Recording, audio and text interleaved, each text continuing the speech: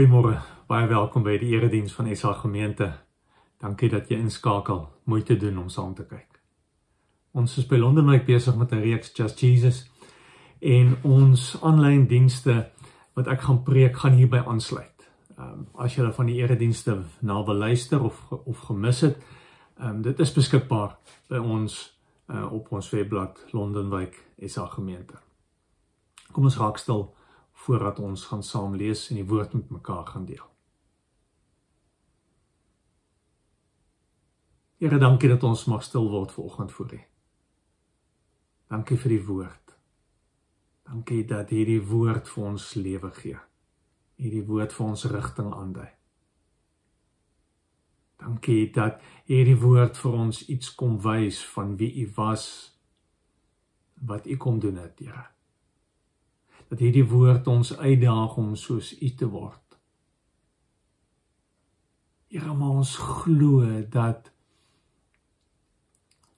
U is ook baie meer as dit.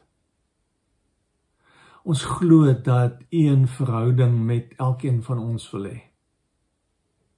Wat nie net oor dit wat in ons koppe is aangaan nie, maar wat ook alles wat in ons lewens aan die gang is, wat in ons harte is, insluit. Here, dat U vir ons 'n companion wil wees, dat U saam met ons wil lewe. Here, dat U 'n God is wat vir ons lief is en dat ons U hart kan leer ken deur die woord, maar ook op die manier waarop U met elkeen van ons elke dag besig is. Dankie dat U hier is, dankie dat U praat, dankie dat U vir ons wil leer hoe ons moet leef. Dankie vir hierdie geleentheid om die woord met mekaar te mag deel. Ons bid dit om U naam alleen. Amen. Ons gaan vanoggend lees Markus hoofstuk 4 in vers 1. Markus 4 vers 1. Jesus het weer die mense langs die see begin leer. 'n Baie groot menigte het by hom saamgedrom sodat hy op die see in 'n skuit gaan sit het. Die hele menigte was langs die see op die strand. Hy het baie gelykenisse geleer. So het hy onder andere gesê terwyl hy hulle leer. Luister hier, 'n saaiër het eendag gaan saai. Met die saai het 'n deel van die saad op die pad geval en die voëls het gekom en het opgepik. 'n Ander deel daarvan het op 'n klipbank geval waar daar nie baie grond was nie. Dit het gou opgekom maar omdat die grond nie diep was nie. Maar toe die son warm word, is dit verskroei. En omdat dit nie wortel geskiet het nie, het dit verdroog. 'n Ander deel het tussen die onkruid geval, die onkruid het opgekom en dit laat verstik en dit het nie saad geskiet nie. Die ander saad het in goeie grond geval en dit het opgekom en gegroei en 'n oes gelewer. Party 30voudig, ander 60 en nog ander 100voudig. Verder het hy gesê, wie ore het en kan hoor, moet luister. Toe hy alleen was, het die mense wat saam met die 12 by hom was, hom oor die gelykenisse uitgevra en hy het vir hulle gesê, aan julle is die insig in die geheime van die koninkryk van God gegee, maar die wat daar buite is, hulle bly alles net gelykenisse, sodat hulle kyk en tog nie sien nie en hoor en tog nie verstaan nie, dat hulle nie miskien bekeer en vergewe word. Hy sê toe vir hulle, julle begryp nie is hierdie gelykenis nie. Hoe sal julle dan al die ander gelykenisse kan verstaan? Die saaiër saai die woord. As mense by wie daar soos op 'n pad gesaai word, sodra hulle die woord hoor, kom die Satan en vat die woord weg wat in hulle hart gesaai is. Daar's mense by wie daar soos op klipbanke gesaai word, sodra hulle die woord hoor, neem hulle dit met blydskap aan, maar hulle laat dit egter nie in hulle wortel skiet nie en dit hou nie lank uit nie. As hulle daarna terwille van die woord verdruk of vervolg word hulle gou afvallig. Daar's mense by wie daar soos tussen die onkruid gesaai word. Dis hulle wat die woord hoor, maar die sorge van die lewe en die verleiding van rykdom en die begeertes na allerlei ander dinge kom en verstik die woord en dit bly sonder vrug. Dan is daar die mense by wie daar soos op goeie grond gesaai is, wat die woord hoor en aanvaar en vrug dra. Party 30, party 60, party 100voudig. lees tot sover. Jesus vertel die verhaal, die gelykenis van 'n saaier wat saai, 'n bekende beeld vir sy tyd. Want baie mense het al gesien hoe saai 'n mens, hoe saai 'n saaier. Baie mense het al self gesaai. Nie 'n vreemde gedagte nie. Maar Jesus se gelykenis wil altyd sê, luister weer. Kyk weer na hierdie verhaal. Is dit moontlik dat hierdie storie iets anders wil sê as wat jy aangewoond is? Dalk is hier 'n diepe betekenis wat jy nog nooit gehoor het. Wat mis jy? Of dalk, waar is jy in hierdie storie? Want hierdie storie is vir oggend vir ons bedoel, vir jou bedoel. Hierdie gelykenis wil die luisteraars herinner aan 3 belangrike beginsels vir 'n gesonde saaibesigheid. Ek dink die eerste beginsel wat ons hier kry is dat saad groei die beste in goeie en goed voorbereide grond. In die gelykenis val die saad op verskillende soorte grond met verskillende reaksies en heeltyd is die implikasie, maar watse plek is jy? Waar is jy? Wat maak jy met die saad wat in jou lewe gesaai word? Die storie begin as Jesus sê die eerste klompie saad beland op 'n pad wat hard is. Dus die saad, die woord word in harde harte uitgegooi. Mense wat nie oop is om die woord, om die saad te ontvang nie. Mense wat op 'n ander pad is met 'n ander fokus wat maak dat daar geen ontvanklikheid is nie, dat daar min tyd is vir God en sy woord. Tweede plek waar die saad val is op 'n klipbank waar daar vlak grond was. Daar is mense wat oop is, sê vers 16 en 17. Daar is mense wat luister, wat die woord ontvang. Maar die woord kry nie kans om wortel te skiet nie, want die grond is vlak. Dit is min diepte. Soek maklike en vinnige antwoorde. En as dit swaar gaan, vers 17 praat van as hulle verdruk en vervolg word, as dit skielik prys vra om te glo, as dit bietjie meer vra om 'n pad met die Here te stap, dan omdat die saad nie kans gekry het om wortel te skiet nie, hou dit nie lank nie.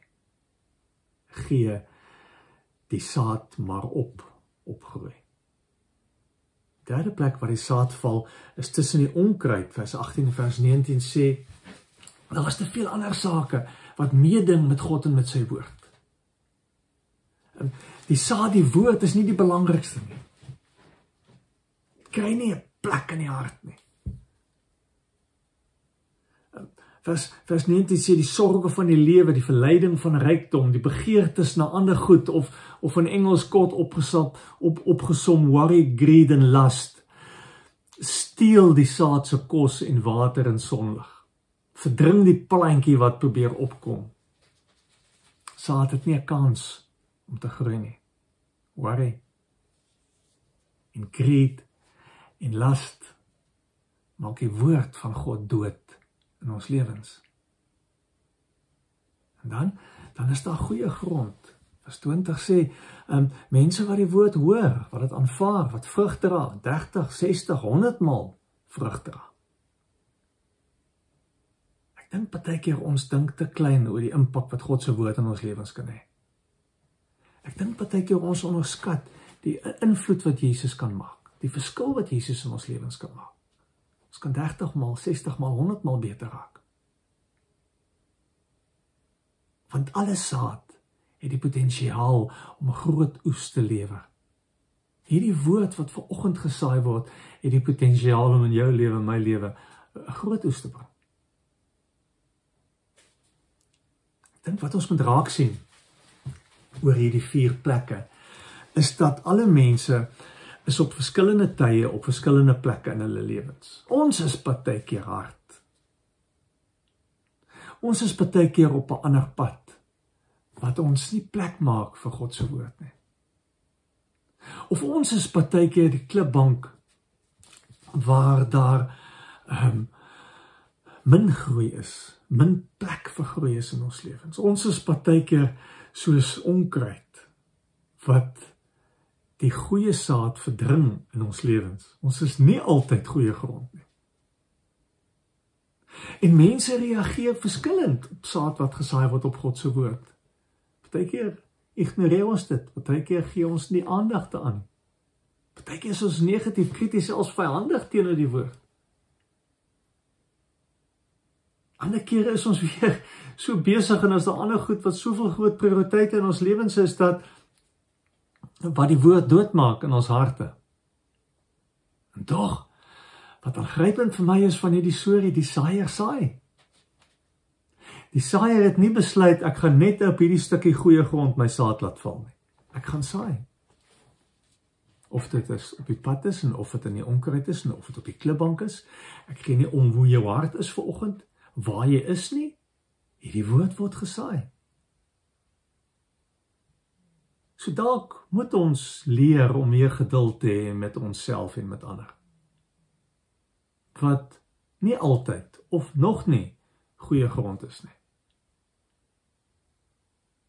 Want daar waar jy nou is, dit wat op die oomblik in jou lewe aangaan, is nie die einde van die pad nie. Want saad het altyd die potensiaal om te ontkiem. Die woord van God het altyd die potensiaal om iets in jou lewe te doen. Daar is altyd hoop dat die saad sal val en sal ontkiem en sal groei en sal vrug dra. Moenie jou hart toemaak vir die moontlikheid dat God en sy woord in jou gaan werk nie. Voel dit baie keer vir jou of niks groei nie, of jy nie verander nie, of alles dieselfde bly. Want die gelykenis sê, die woord is goeie saad wat kan wortel skiet, wat die potensiaal het om te groei en 'n groot oes te lewer. Dit soek net 'n plek in jou hart.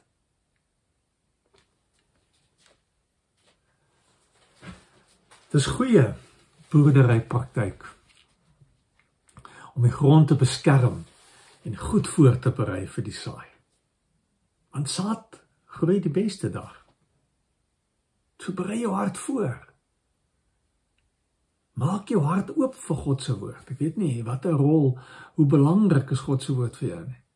Ek weet nie hoeveel keer sit jy dit in jou hart en dink jy daaroor en gaan jy terug na sy woord toe en vra jy vir jouself af, maar hoe daag hierdie woord my uit om anders te dink oor iets? Hoe daag Jesus my uit om anders te dink oor iets, oor mense, oor situasies, oor omstandighede? Moenie die woord ignoreer nie. Moenie dit hoor en vergeet nie. Moenie toelaat dat die pad waarop jy is, God se woord verstrengel. Moenie maak dat worries, greed en lust die goeie saad in jou lewe doodmaak nie. As 'n tweede belangrike beginsel wat ons moet leer oor saai, en dis dat net God kan laat groei. Partykeer verwar ons die rol en partykeer raak ons gefrustreerd as ons dit nie reg kry om mense te kan oortuig of mense te verander nie. Of partykeer raak ons frustreerd met onsself omdat ons nie vinniger groei of ons nie beter raak nie, om ons nie goed in ons lewe uitgesorteer kry. Ek lees in die week 2 Korintiërs 5 vers 17 waar Paulus skryf en hy sê iemand wat aan Christus behoort is 'n nuwe mens. Ou is verby, die nuwe het gekom. Dit is alles die werk van God. In geloof moet ons altyd op hierdie punt kom waar ons kan sê, maar groei, verandering, is alles God se werk. God doen dit. Want as ek na hierdie verhaal weer kyk, dan sien ek 'n 3/4 van hierdie saad word eintlik gemors. En ons verstaan nie altyd hoe gebeur dit dat mense hart is en nie wil luister nie, nie wil verander nie. Maar eintlik verstaan ons baie goed, want ons sien dit in ons eie lewens presies dieselfde. Hoe ons soms hard is. Hoe ons soms so tevrede is met 'n bietjie oppervlakkige regmaak fiks. Vinnige antwoord. Hoe ons soms toelaat dat worries, greed, lust die goeie in ons lewens kom verstrengel.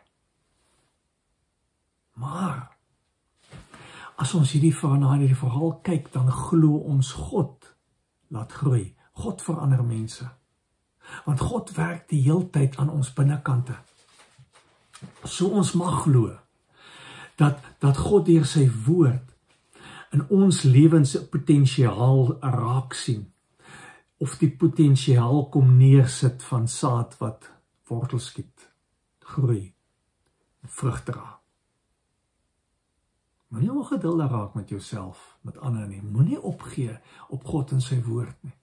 Moenie opgee op God wat groei bewerkstellig nie. Want groei, sal ouens wat weet vir jou sê, is stadig. Baby steps. En almal wat van groei of iets weet, sal vir jou sê, dit vat tyd. Maar dit vra van ons om die groeipotensiaal van die saad te vertrou.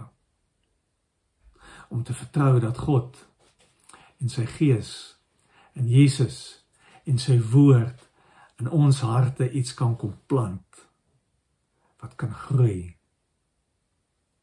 wat kan lewend word, wat kan vrug dra, wat kan beter word, 30, 60, 100 maal beter. Interessant, 'n bietjie later in Markus 4 lees ons hier in vers 26, 27, dan staan daar, en die saad ontkiem en groei, hoe weet die boer self nie? Want self bring die aarde die graan voort.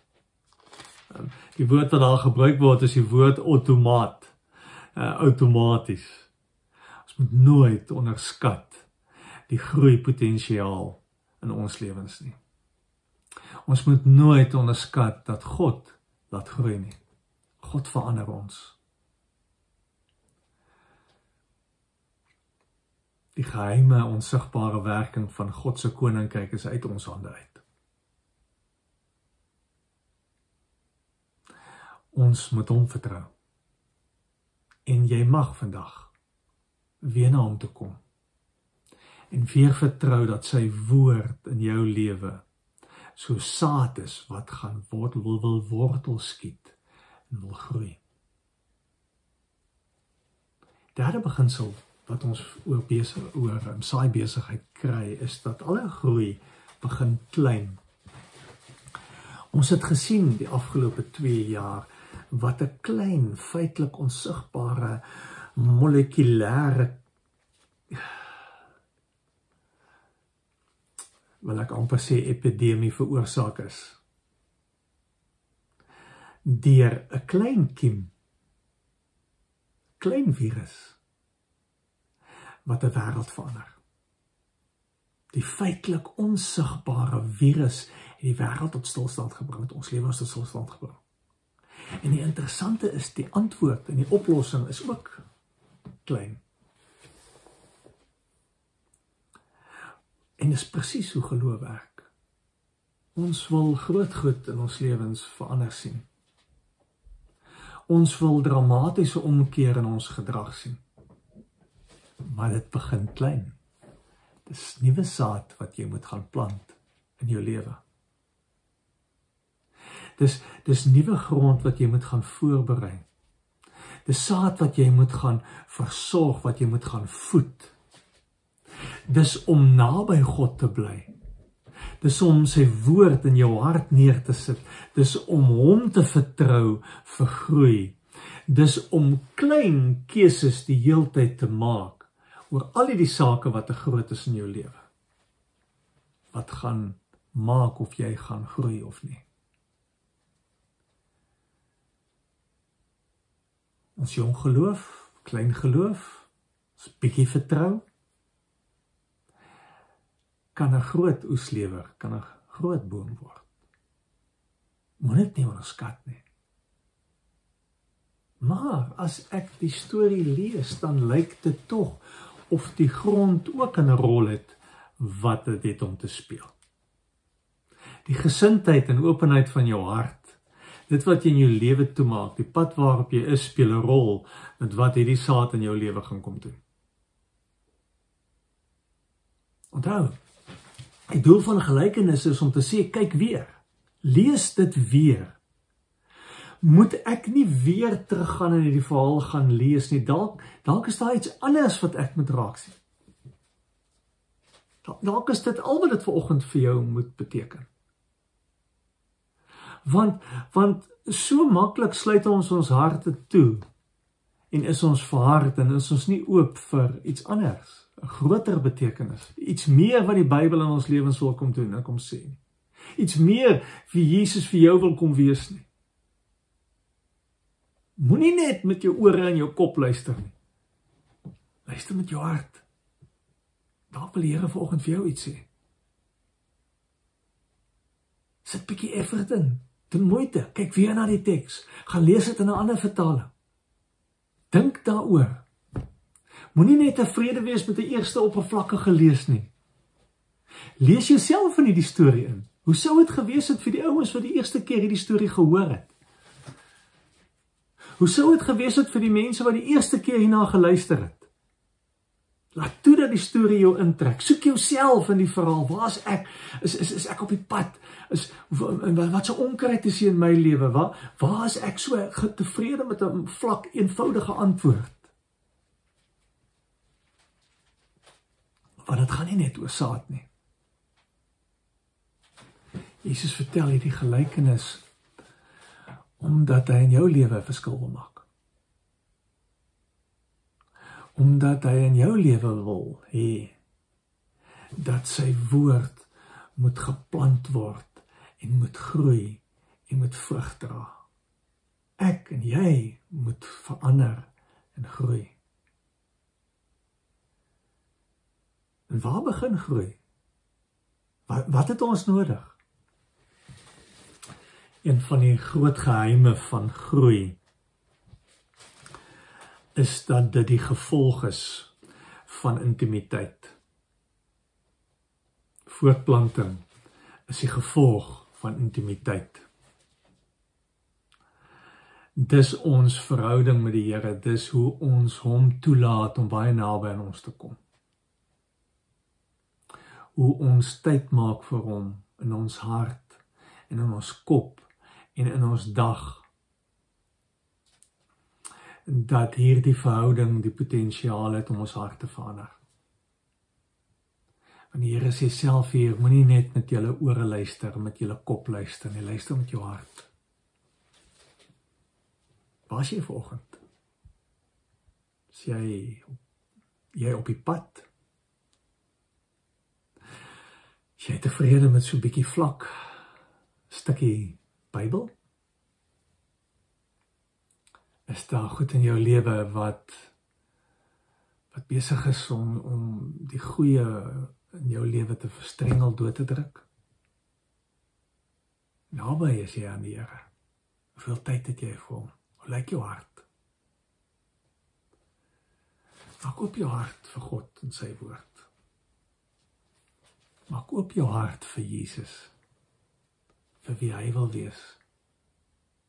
Want dis net hy wat 'n verskil maak. Kom ons bid. Here, dankie vir die woord. Here, dankie dat U kom saai. Vanoggend weer kom saai. En U weet waar is ons, hoe hard ons is, hoe vlak ons is, hoe verstrengeld ons is, hoe oop ons is, Here. U weet van alles wat in ons lewens aangaan. En Here, dankie dat U aanhou saai, dat U nie opgee nie. Dankie dat U saad in ons lewens sal laat groei, sal laat groot word, sal laat vrug dra. Here, dankie dat hierdie woord die potensiaal het om ons te verander.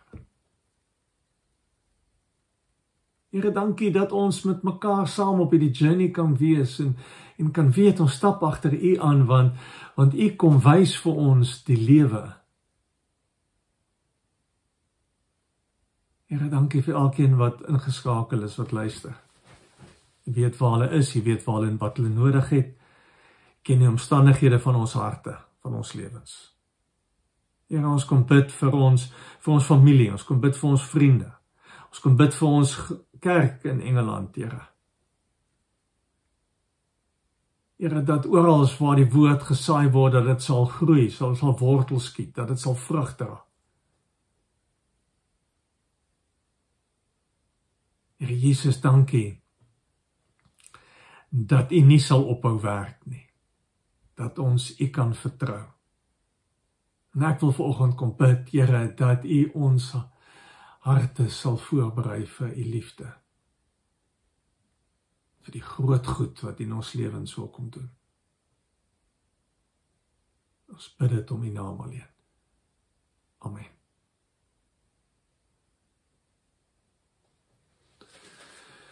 Ons kry 'n geleentheid vir ons offergawes. Julle sien, daar is 'n hele klompie opsies beskikbaar. Dankie dat julle gee en aanhou gee. Op so 'n manier ook saai in God se koninkryk. Kom ons dien die Here met ons offergawes.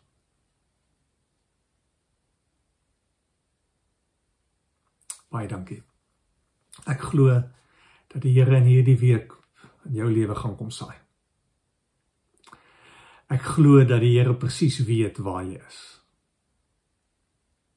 Ek glo dat die Here die saad wat hy saai in jou lewe sal laat groei, sal laat opkom, dat die Here jou sal seën, jou sal beskerm, jou gebede sal verhoor, jou sal vrede gee, dat die Here se genade oor jou sal wees.